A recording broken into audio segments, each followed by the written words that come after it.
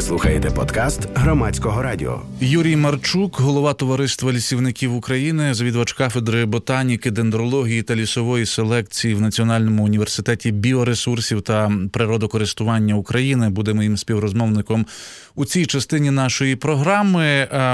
Це означає, що так само, я думаю, за хвилин 10-15 ви можете написати запитання свої чи якісь рефлексії на нашу програму. Viber 067 67 404 76. Пане Юрію, вітаю вас.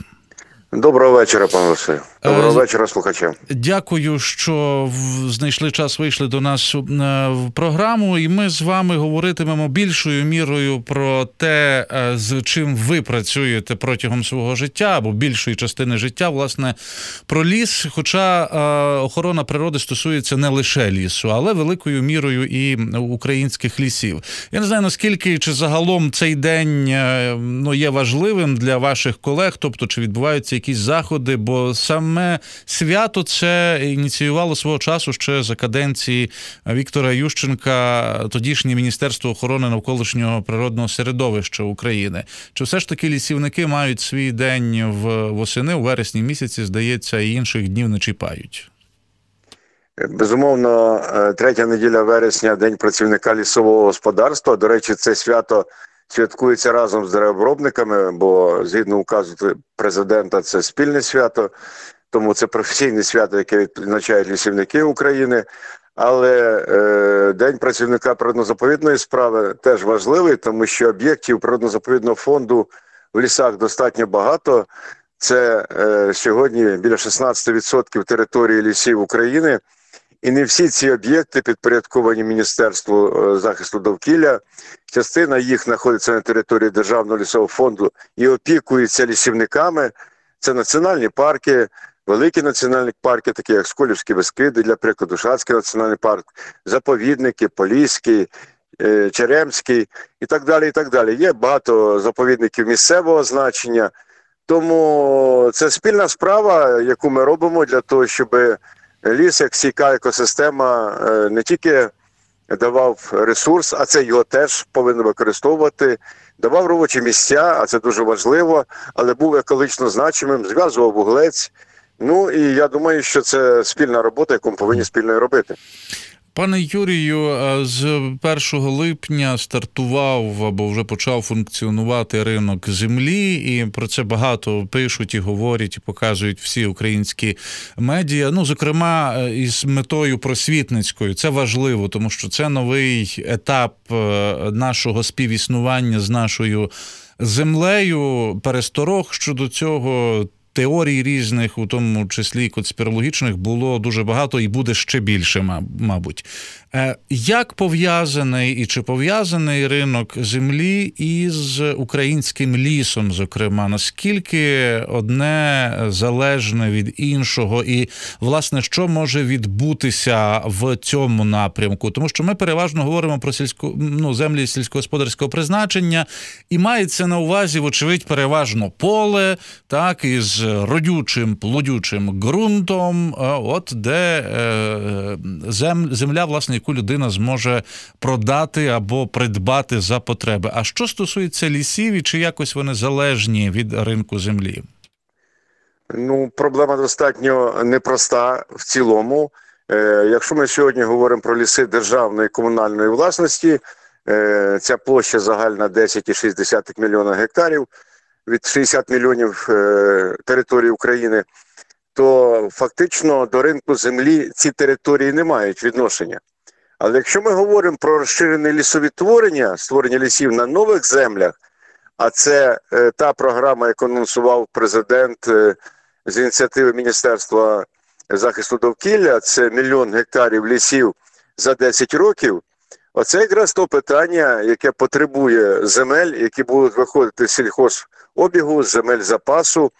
І ринок землі покаже ціну питання, ціну землі, і ті землі, а по оцінкам вчених таких земель достатньо в Україні, які не є об'єктом сільськогосподарського призначення, їх треба віддавати під лісове господарство, не чіпаючи, безумовно, те, що дуже Я слухаю багато коментарів екологів про луки, про степи і так далі, і так далі. Та, безумовно, ніхто в степ не піде з лісом. Там ліс ніколи не ріс і не потрібно туди йти.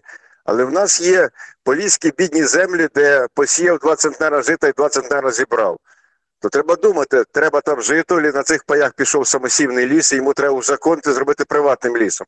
А це якраз є предмет самої серйозної розмови сьогодні. Що таке самосівний ліс? Ми сьогодні маємо на закинутих сільхозземлях, особливо на Поліссі, і на верхній частині гірських лісів, при полонині ліси в Карпатах, де ліс породи піонери, як ми лісівники говоримо, сосна, береза, в Карпатах це ялина, заходять на закинуті сільхозземлі, засіваються насінням і потихеньку формується лісове насадження. В окремих місцях таким лісам уже 25-30 років. І дуже хотілося б, щоб це було узаконено, і це дуже спокійно можна було робити комунальним лісом, передавати в державну власність, викупаючи паї, чи залишати його у приватній власності, це теж нормально, як і в всіх країнах Європи. Але ми затягнули цей процес. Відповідний проект закону був підготовлений нами ще декілька років назад, він довго вивчався, коло нього там багато думок різних було, хоча прості питання були, як це узаконити. Сьогодні такий проект закону зареєстрований в Верховній Раді, номер 5650, але останній фактично рік перед ринком землі дуже активно пішла розкорчовка самосівних лісів. Працює потужна техніка. Якщо ви приїдете по Поліссі, в деяких полях побачите просто такі штабеля викорченого сухого лісу, молодого лісу, який зложений по краям поля, тому що землю готували під ринок. Ми не знаємо, продадуть її, не продадуть, куплять чи не куплять, але лісу там вже нема. І тому ми трохи втратили цей процес. Хоча по оцінкам, по старим варіантам, які я знав, по формі 6З, яку колись вели, ми таких лісів нараховували 2 мільйона гектарів. Скільки зараз їх можна оцінити згідно космоснімків, зараз ця робота проводиться, але я думаю, що така площа достатньо висока для того, щоб визначити як ціну питання, узаконити і дати можливість людям хазяйнувати в цьому лісі. А що стосується, ви вже зачепили території, так, які теоретично можуть стати територіями, на яких будуть висаджені от ці мільйони, зрештою мільярди дерев. Я лише перед тим нагадаю нашим слухачам, що Юрій Марчук, голова Товариства лісівників України, є з нами на зв'язку сьогодні.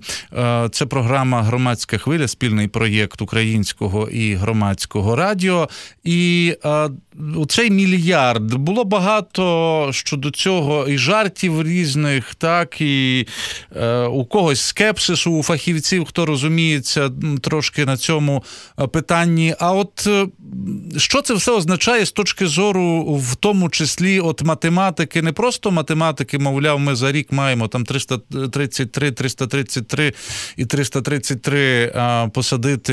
Мільйони садити. Так, мільйонів тисяч і 333 дерева, і тоді ми матимемо без 1 мільярд за 3 роки. Що це означає з точки зору от математики, власне, професійної вашої, так, окрім цих мільйонів і тисяч? Цифри говорять дуже, бо не прості. Я думаю, що я буду говорити зрозумілою мовою для математики звичайної. Щорічно в лісокористування йдуть певні участки спілого лісу, які вирубуються, на місці яких лісівники садять новий молодий ліс. Згідно закону, зрубаний ліс, наприклад, у 2020 році чи в 2021 році, давайте беремо 21 ліс, до 1 травня 2022 року повинні підготовлені бути лісосіки, і в 2022 році, згідно закону, ліс повинен на цій ділянці посаджений знову. Тобто, якщо ми в середньому рубаємо, я називаю зараз середню цифру останніх років, 45 тисяч, то на 1 гектарі, знову-таки, в середньому садиться 5 тисяч штук сіянців. Це однолітні, двохлітні сіянці сосни, дуба, інших лісоутворюючих аборигенних видів, які потрібні для створення українських лісів. Таким чином, в середньому в рік лісівники тільки Державного агентства лісових ресурсів висаджують біля 200 мільйонів гектарів, 200 мільйонів штук сіянців. Тепер представте собі, що в нас пожежі прошлого року пройшли площею 150 тисяч гектарів лісу згоріло. 30 тисяч в Луганське. Велика це під час цих пожеж, про які ми в тому числі говорили, здається. Так.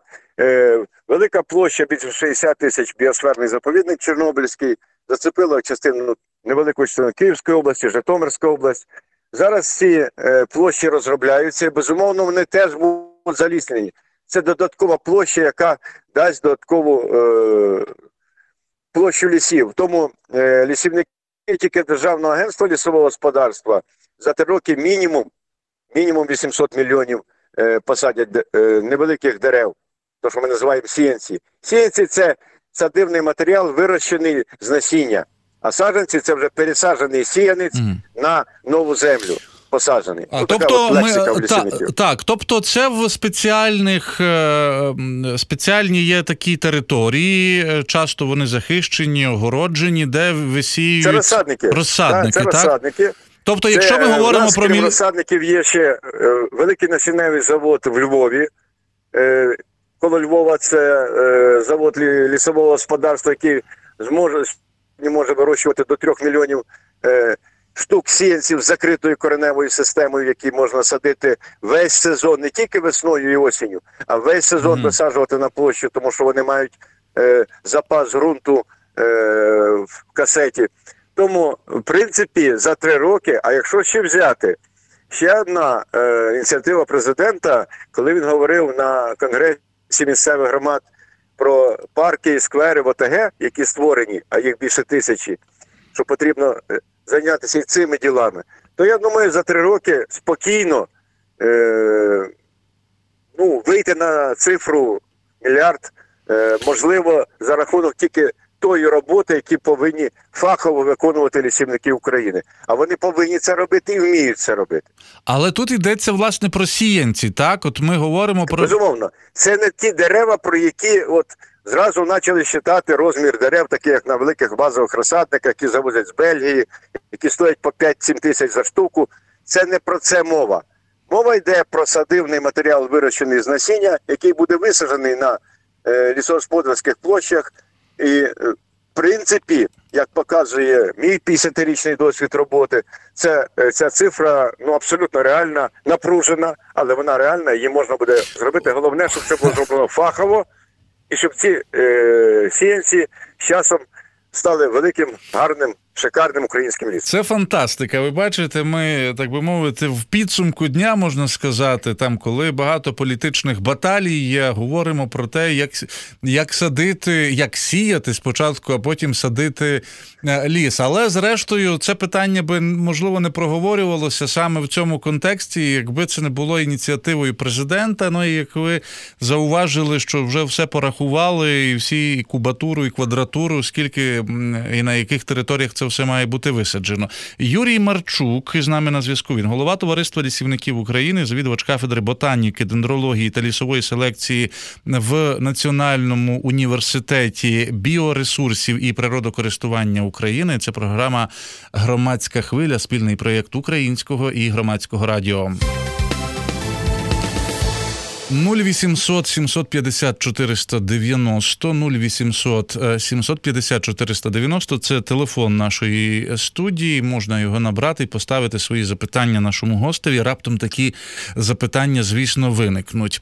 Пане Юрію, продовжуючи, власне, цю історію з мільярдом, бо це велика, смачна і гарна цифра, так, продовжуючи цю історію, варто, мабуть, запелювати до цитати президента, я це зроблю зараз, де він каже, що це не політичний, а суто екологічний проєкт для природи і довкілля. Ми поставили перед собою амбітну, але я впевнений, досяжну мету за 10 років збільшити площі лісів на 1 мільйон гектарів. Збільшити площі лісів на 1 мільйон гектарів. Це доступною для нефахівців мовою. Це дуже багато, це не дуже багато. Це і так відбувається, незалежно від того, чи сказав би це президент, чи ні.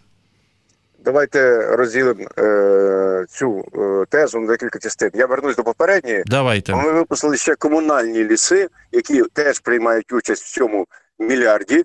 і вони мають біля 2 мільйонів гектарів площі, і там якраз буде добавка для того, щоб вийти на цифру. Тобто в мене цифра мільярд великого хвилювання не викликає.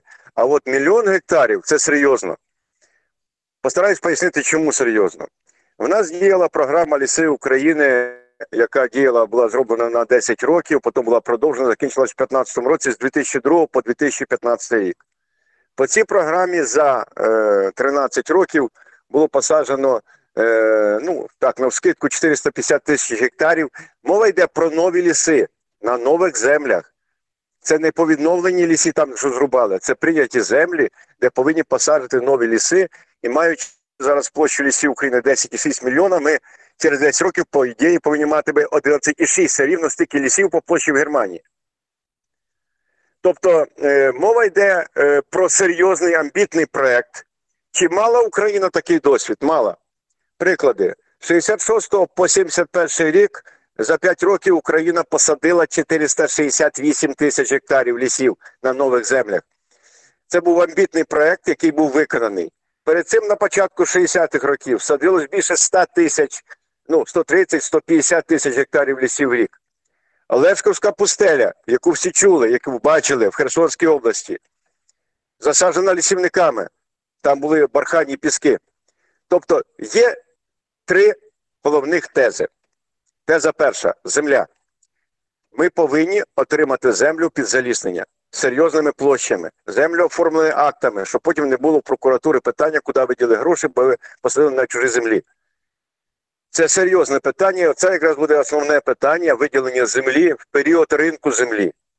І це основне завдання, мабуть, буде Міністерство екології, Міністерство АПК і обласних адміністрацій, обласних рад. Тому я пропонував в свій час і зараз підтверджую ще раз, що нам потрібно терміново розробляти обласні програми ліси області, щоб задіяти місцеву громаду, ОТГ, екологічні фонди для цієї амбітного завдання. Це перше питання. Пане Юрію, тут поставимо кому, відкриємо дужки і послухаємо запитання слухачів, які є. Давайте, аби вони не чекали, я запишу запитання, ви на них потім дасте відповіді. Прошу, слухач або ж слухачка. Це я чи ні? Це ви. Як вас звати? Звідки ви? Давид з Маріуполя. Посадити дерева – це частина справи. А як його треба доглядати? Це багато років. Є можливості у цих. Або вони засохнуть, та все. Дякую, це дуже важливо, насправді продовжуючи. Звичайно важливо. І, пане Юрію, ще один слухач, прошу. Да. Добрий вечір. Вітаю. 6 вересня 2018 року Верховна Рада України скасувала мораторій на експорт лісу-кругляка. І ми бачимо наслідки просто жахливі на Західній Україні, потопи, руйнування, і, звичайно, непродумані заходи і щодо продажу землі, і інші, які приймає Верховна Рада. Я думаю, на користь не підуть українському народу. Мені хочеться вірити і таке питання. І от як ви бачили перспективу дійсно, щоб стало на заваді руйнуванню і ґрунтів на нашій Україні, і щоб екологія все-таки відновилася. Дякую вам. От посутні запитання, пане Юрію. Юрій Марчук, фахівець із цих всіх лісових, зокрема, справ, сьогодні є гостем нашої програми. Він очолює Товариство лісівників України і працює в університеті біоресурсів і природокористування. І я нагадую, що це програма «Громадська хвиля», це спільний проєкт Українського і Громадського радіо. Пане Юрію, до запитання, потім продовжите наступні пункти, чи як? Дивіться, я зразу коротко відповім. Якщо ми говоримо про догляд, про що абсолютно правильно сказав слухач, що посадити ліс – це одна проблема, вона невелика. Треба вирости садивний матеріал, зібрати людей, інколи навіть під акцію, посадити ліс, з'їсти юшку, роз'їхатись, а далі щоденна праця догляду. До 5 років, перший рік 5 разів прополоти, другий рік 4, третій 3. І так, поки насадження не змикатися, щоб бур'яни під ним не ростуть. Потім рубки догляду. До 10 років одні витрати несе підприємство, щоб сформувати ліс, який вийде з бур'янів, підніметься хоча б на 1,5 метра і вже буде похожий на майбутній ліс. Тому це дуже серйозні витрати і серйозний догляд, професійний догляд лісівників. І тому я хотів би, щоб всі зрозуміли, що в нас акцій багато, в нас лозунгів багато, але професійну роботу роблять ті, які все життя посвятили лісу. Якраз задача виростити з маленького сіянця сосни, який ми садимо 5 сантиметрів, щоб через 10 років отримати сосну хоча б висотою 7 метрів, потрібно кожен рік приложити руки і серце до цього деревця. Тоді там буде ліс. Це, якщо дозвольте, перше питання. Друге питання насчет екології. Екологію ми окремим пунктом. Дві позиції таких цікавих. З одної сторони, хотів би сказати, що відома програма, яка була в 50-60-х роках, дозволила в Україні створити 400 тисяч гектарів захисних смуг, які зберегли українські чорноземи і землі від водної вітрової ерозії. І зміни клімату, які привели до підтоплень, до ураганів, до дощів по всій Європі і по світу, це не треба переоцінювати, що щось зрубали в Карпатах. І тому в Бердянську сьогодні великий дощ. Ми попали за ситуацію, коли повинні дивитися на зміни клімату на планеті і думати, як з цим жити і як вижити всім хором. Це буде дуже важливе питання. Ніякий мораторій на кругляк, на поставку кругляка введений в дію. Він з 1 січня 2019 року Україна не поставляє ні Куба сьогодні деревини в круглому виді ні в одну країну, ні Європи, ні світу. Але тепер вернемось до питання мільйона гектарів. Нам, щоб вийти на 1 мільйон гектарів, треба щорічно садити 100 тисяч гектарів нових лісів на нових землях. Алло. Так, ми чуємо. Ви розумієте, що ми посадили 100 тисяч в цьому році, 100 тисяч в слідуючому, а попередній рік треба доглядати. На 3-й рік посадили, а попередніх 2 роки треба доглядати. Тобто кумулятивно буде наростати витратна частина на догляду за новими лісами до 10 років. Тобто 10-й рік, який ви посадили останніх 100 тисяч, а перед цим цих 9 треба буде доглядати, витрачати гроші. Тому в указі президента є доручення Кабінету міністрів розробити програму фінансування оцього всього величезного мегапроекту, який визвав надзвичайно цікавий інтерес в людей до нього. В лісівників він приймається, я би сказав так, з професійної точки зору зрозуміло, але ми розуміємо, знову-таки вертуюсь до 3 простих речей. Перша – земля, яку повинні виділити. Друга – забезпечити фінансування. Третє – це наявність професійних кадрів, які у нас вже є, які повинні виростити садивний матеріал додатковий до того, що ми садимо в лісі. Той мільярд ми посадимо в лісі, на землях, в лісі, які зрубали. А це будуть додаткові кожен рік по 100 тисяч гектарів, які треба садити. Надзвичайно амбітний план, і його треба розкручувати вже зараз, от якраз вже в цей період, для того, щоб ми війшли в слідуючий рік не просто з початком цього процесу, а щоб ми вже осінню могли готувати ґрунт під майбутні посадки. Пане Юрію, є у нас ще слухачі на зв'язку, прошу. Алло? Алло. Я в ефірі? Так. Олександр, Київ. Так от, пам'ятаєте, там, де Олешківські піски, президент Ющенко героїчно гасив лісові пожежі. І потім був кинутий клич по всій Україні: лісівники, відродимо, значить, там ліси на півдні Херсонщині. Я потім через кілька років в службових справах об'їжджав Херсонщину, проїжджав сухенькі, засохші недорослі, які там були, все то загинуло, кампанія ніколи до добра не приводить. Шановні, ми ж вийшли із тих часів, коли вже доганяли Америку, переганяли Америку. Круглим цифрам я не вірю. Мені скоро 70 років. Я, як кажуть, все критично сприймаю. Пам'ятаю п'ятирічку. Я пам'ятаю п'ятирічку. Там все було, і п'ятирічки, і меліорація було, все вже було, все давно забуто. То, що ліси треба насаджувати, це питань немає. То, що з землею треба розбиратися і не допускати того безладу, який ось говорив вчений, що ліси корчують там самосійні, їх же садити не треба, вони самі ростуть. Ані ради якоїсь там примарної вигоди, не зрозуміло, чи ті землі ще хто продасть, чи купить, а шкоду вже нанесли. Так з цим треба розбиратися. Тому що посадити оці цифри, це треба штати збільшити. Ну це просто фантастика. Ну, шановні, ну давайте якось...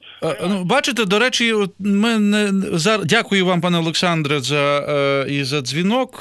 Нагадаю, що в нашій студії віртуально, щоправда, пан Юрій Марчук, він завідувач кафедри ботаніки, дендрології та лісової селекції в Національному університеті біоресурсів і природокористування. Це програма «Громадська хвиля», спільний проєкт Українського радіо і Громадського радіо.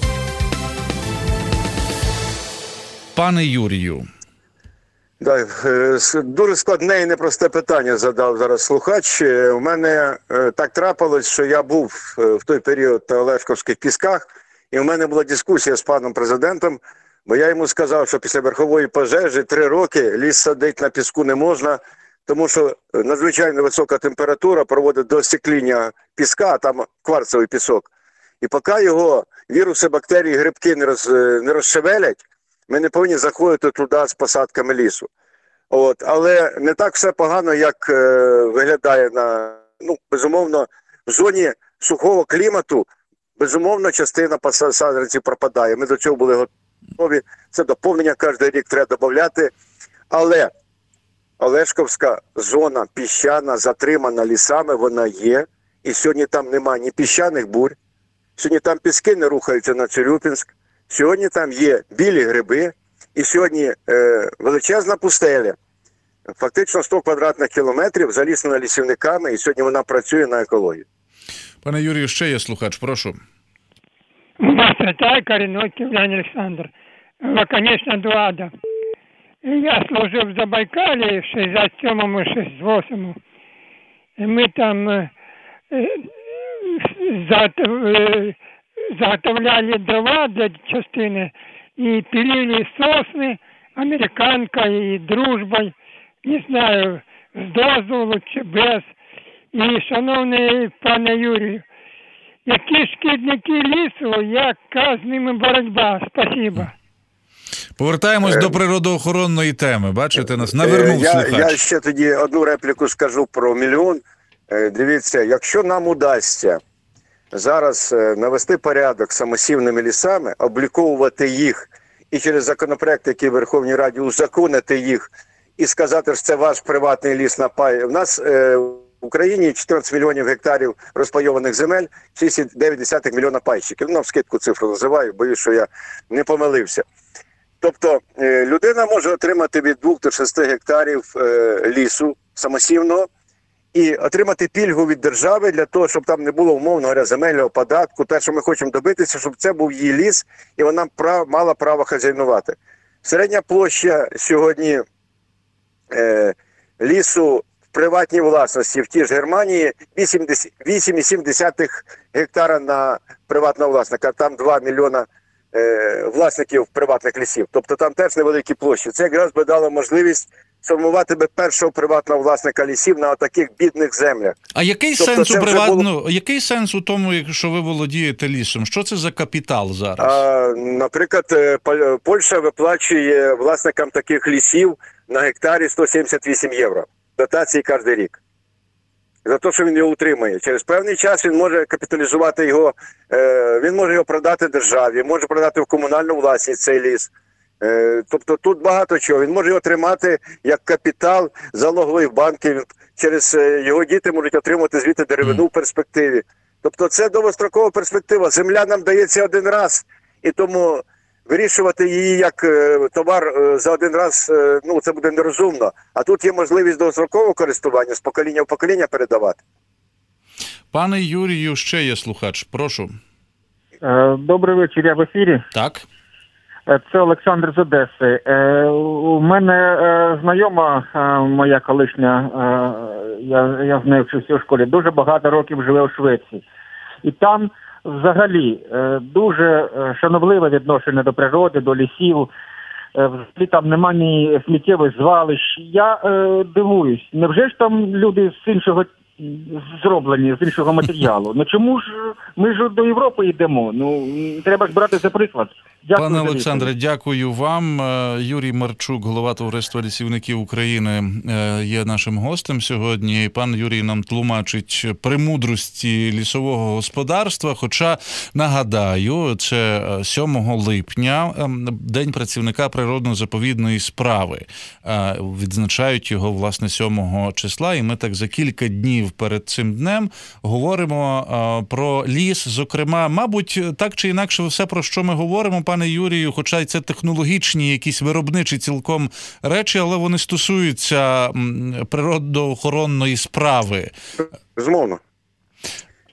Ліс – це потужний екологічний ресурс, і ціна його з точки зору екології до кінця не визначена. Ми ж не говоримо сьогодні про те, що починаючи десь з 12 років дерево починає активно виділяти кисень, йде процес фотосинтезу, що він зв'язує вуглець, що ліс росте, зв'язаний вуглець сформує целюлозу, потім з цієї деревини роблять меблі, дошку. Цей СО2, який є в цій деревині, він зв'язаний потім в вікні, в дверях, в паркеті і так далі, і так далі. Сьогодні українські ліси, от ми порівнюємо, от буквально читав вчора інтерв'ю міністра захисту довкілля в «Економічній правді», велике по цьому питанню. Ми порівнюємо, ви знаєте, є зараз цілий ряд порівнянь до 90-го року, коли ми повинні там зменшити викиди вуглецю і так далі. Так от, в 90-му році українські ліси освоювали 70 мільйонів тонн вуглецю, зв'язували це якраз стільки, скільки виділяла українська промисловість в той період.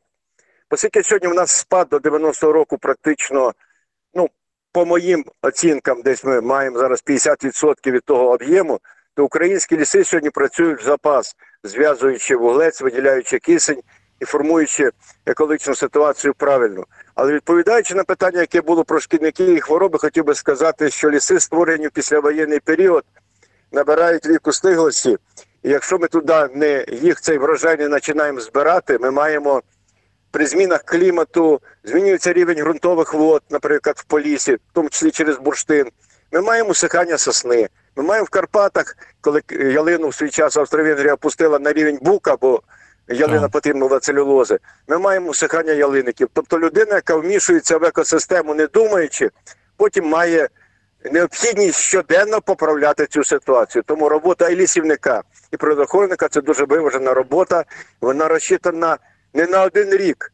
Той ліс, що я перший посадив в своєму житті, будучи студентом технікуму в 69-му році, ще тільки має середній вік стиглості. Він такий, як молода людина в 30 років. Умовно говоря, з точки зору лісу, йому зараз 50, 55, 60 років, йому ще 40 років рости. Тобто зараз він такий, як треба саме? Так, зараз він якраз дає самий великий екологічний ефект. Пане Юрію, про Швейцарію, здається, це була згадка, власне, людський фактор... Швецію. Про Швецію, так, я перепрошую. Людський фактор і сміття в українських лісах – це видима, величезна проблема, чи це локальна історія, яка не впливає загалом на ситуацію? Ви знаєте, є таке поняття, як... Я не говорю екологічна культура. Звичайна культура людини, яка не може прийти до себе в хату, чи до когось в гості, до кума в гості в хату, розвести кострище посеред квартири. А чомусь прийдя в ліс, вона може розвести кострище, кинути його, пообідати, кинути банки, склянки, папір і уйти. Ніколи шведи цього не зроблять. Ніколи. Тому що ця культура там століттями вбивалась в голову через штрафи, через культуру виховання. Я був у Швеції декілька разів, знаю шведських лісівників. Країна унікальна по лісистості, 70% території під лісом. Має свою величезну промисловість, випускає папір, який ми купляємо в Швеції. І багато чого цікавого. Але є культура відношення до природи. Нам з цим треба працювати. Тому одна репліка ще. Це в продовження нашого екологічного виховання. Товариство лісівників України разом з Міністерством освіти в свій час, а ці традиції вже десятки років, організували шкільні лісництва при багатьох школах в районах, в селищах, в селах. Сьогодні в нас таких 560 шкільних лісництв, де навчаються діти, які вчаться в школі. Їх навчають лісівники, учителя біології, ботаніки, там навчається 17 тисяч дітей. От в цьому році ми пару неділь назад провели конкурс 11-класників тут в Києві, нагороджували їх, вони поступають в наші вузи лісогосподарські. Ми стараємося займатися от якраз культурою виховання дітей, тому що дорослу людину можна виховати виключно штрафом. Така правда. Пане Юрію, у нас є ще кілька хвилин і ще є слухач на зв'язку. Прошу. Алло. Добрий вечір. Добрий вечір. Вас турбує Чернігівщина, Сумщина. Я буваю по цих областях, Харківщина. Мені 76 років. Ви знаєте, я раніше виписував журнал «Наука і життя». Там писалося, значить, гектар соснового лісу у себе вбирає вредної атмосферної пилі 360 тонн. А смешанный лес, листовой, знаете, и сосновый, 270 тонн. Вы знаете, тогда я этот журнал любил, и, как говорится, люблю природу. І зараз я подивлюся, в мене голова обертом іде, що це робиться. Це ужас іде. Ми понасаджували, наші батьки, ми понасаджували. Лісопосадки, яка була красота в скрізь, скільки було лісов. Оці это самовирощені дерева та по полях, это самое. Все вирізається. Тепер поля, де були, значить, колхозні поля, лісхози позасаджували офіційно за лісом. Сосна, береза, осика. Вирізано все. Дерева вже сантиметрів по 15, по 20 стволи товщиною. Ви представляєте, все вирізано. Дякую вам. Маємо кілька хвилин ще, пане Юрію, зреагуйте на це. І було запитання про ліс-кругляк, про закон, так, власне, про те, що мораторій не продовжили і так далі. Це свого часу так само обговорювали, от можете в комплексі відповісти. Якщо вернутися до останнього питання, в свій час, коли була перша земельна реформа, коли виділили паї і ділили в кінці 90-х років розпаювання проводили землі, так трапилось, що всі полізахисні смуги, а я назвав вам цифру в Україні 400 тисяч гектарів, відійшли в землі запасу і залишилися без господаря. Вони були раніше при колгоспах і радгоспах, вони були їхні. Їх садили лісівники по договору і передавали їм, ті за ним доглядали. А потім вони відійшли в сільраду. В сільраді вони не потрібні. І коли там сформувався, центральні ряди, це був дуб, це була сосна, тобто це були головні такі породи базові, які садилися. Їх почали рубати. І тому декілька років назад, років вже 4, ми підняли великий крик по Україні і добилися зміни в законодавство, коли полізахисні смуги сьогодні передали на баланс офіційно, і їх фермер може сьогодні за них відповідати. Це була епопея, років 3 ми воювали за те, щоб ці смуги не дорубали. Про самосівні ліси я вже, про розкочовку вже говорив. Тепер, якщо щодо мораторію на експорт круглого лісу. Хотів би вам сказати, що ні одна країна, ні одним мораторієм свій ринок не захищає. Вона захищає його через пільгову податкову систему, через стимулювання. Заборонна система ніде в світі не працює. Окремі країни, це в Африці, я навскидку не хочу називати, пару країн є, які пробували це робити, толку ніякого це не дало. Дуже простий приклад. Україна сьогодні рубає в цілому своєї площі 10,6 мільйона гектарів, 22,5 мільйона гектарів, 22,5 мільйона кубометрів деревини. Польща з цієї території рубає 38. Німеччина на мільйон гектарів більше має, рубає 55, але переробляють німці 110 мільйонів. Поляки треті в світі по меблям. Нам треба зараз думати, як переробити в Україну нашу деревину, щоб не було смисла її вивозити. Тому що основний інвестор – це наш український народ, який купляє меблі. А основний виробник – деревообробник, який купляє деревину. А продана деревина – це майбутній ліс, сіянці, про які ми тільки що говорили. Отак. Хвилина в нас лишається. Ми за клімат не зовсім встигли багато поговорити, і вже я не буду зачіпати цю тему, хай вона лишиться для наступних розмов. В межах... Але тема цікава, є цікаві дослідження по цьому. Це стосується прямо так само нашої розмови сьогоднішньої, але було і слухачів багато. Дякую, ви відповіли на запитання, які вони ставили. Мільярд дерев, ця цифра супроводжує нас протягом місяця. Сіянців цілком реалістично зробити. збільшити. Скільки по грошах це коштує, якщо ви рахували, от щоб цей мільярд виріс? Я можу вам сказати офіційну цифру. Сьогодні гектар створеного лісу, посадженого лісу без догляду, це 15 тисяч гривень. А далі вважайте, 15 тисяч гривень – це 5 тисяч сіянців. Сіянець, виходить, навскидку 3 гривни. Ну, це середня температура по лікарні, вибачте на слові, але примерно десь від зони до зони, від півдня до Полісся, Карпат, вона буде різна. Бо різні ґрунти, різна підготовка, в горах складніше, десь простіше, але середня цифра біля 15 тисяч вартує гектар створення лісу. А далі наступає період догляду. Тому оцей мільйон я ділю на декілька частин. Перша частина – узаконити ті самосівні ліси, які в нас є. Ті ліси, узаконити, які в землях запасу сидять, які є. Це буде мінімум 500 000 зразу добавки до лісів. А остальне треба садити. 500 000 000. Ні, 1 мільйон гектарів ми говоримо. Ми про 1 мільйон гектарів, думаю про кількість дерев. Мільярд, я тут взагалі, проблема є. Проблема в плані фінансування, підтримки, але це робота лісівників. Пане Юрію, я тут взагалі проблеми не бачу. Тут проблема буде напруженої роботи. Юрій Марчук, голова Товариства лісівників України, був гостем нашої програми. Мене звати Василь Шандрук. Ви слухали подкаст Громадського радіо.